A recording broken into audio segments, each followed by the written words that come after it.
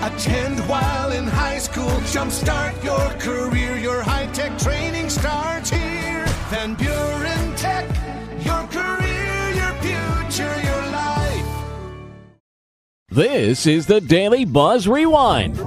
The FDA is issuing a warning not to cook chicken in NyQuil. Seriously. They had to issue an actual warning thanks to a really dumb TikTok trend that's been around for a few years, and it started as an ironic joke, but some just didn't get it. The FDA says boiling NyQuil could concentrate the meds, making them extra potent, and the steam from it can cause lung damage. As comedian Ron White once said, you can't fix stupid. The UN says social media is ruining the world. Facebook, YouTube, Instagram, ruining humanity, according to UN Secretary General Antonio Guterres.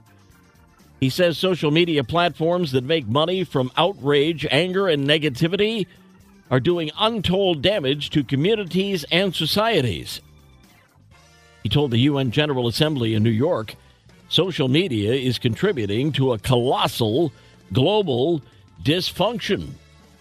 A Corvette driver in Bowling Green, Kentucky just set a new world record for the fastest mile in reverse.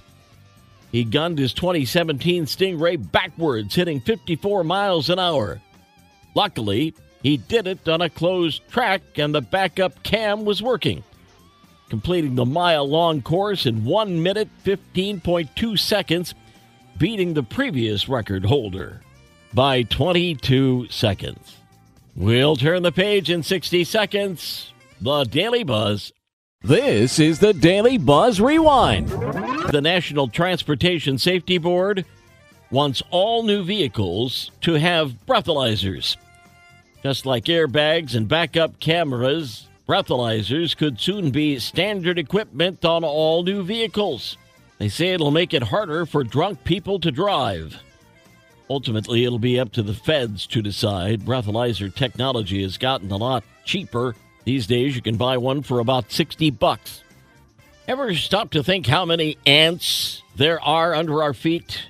Chinese scientists did a head count, and wow, the number is so big it's unimaginable.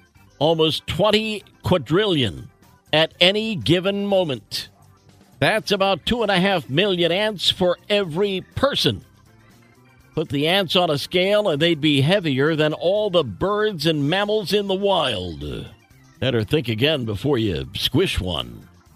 Hear about the woman in Georgia that got lunch from a KFC drive-thru last week, and when she got back to work, she found $500 in the bag. It was an envelope under her sandwich with $543 in it. Did she keep it? No. She turned it in. Turns out a worker accidentally put a daily deposit in the wrong bag by mistake. They refunded her lunch and gave her another free meal to say thanks. The manager said she probably saved his job.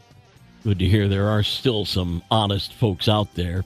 And this might make your skin crawl. It's peak spider season.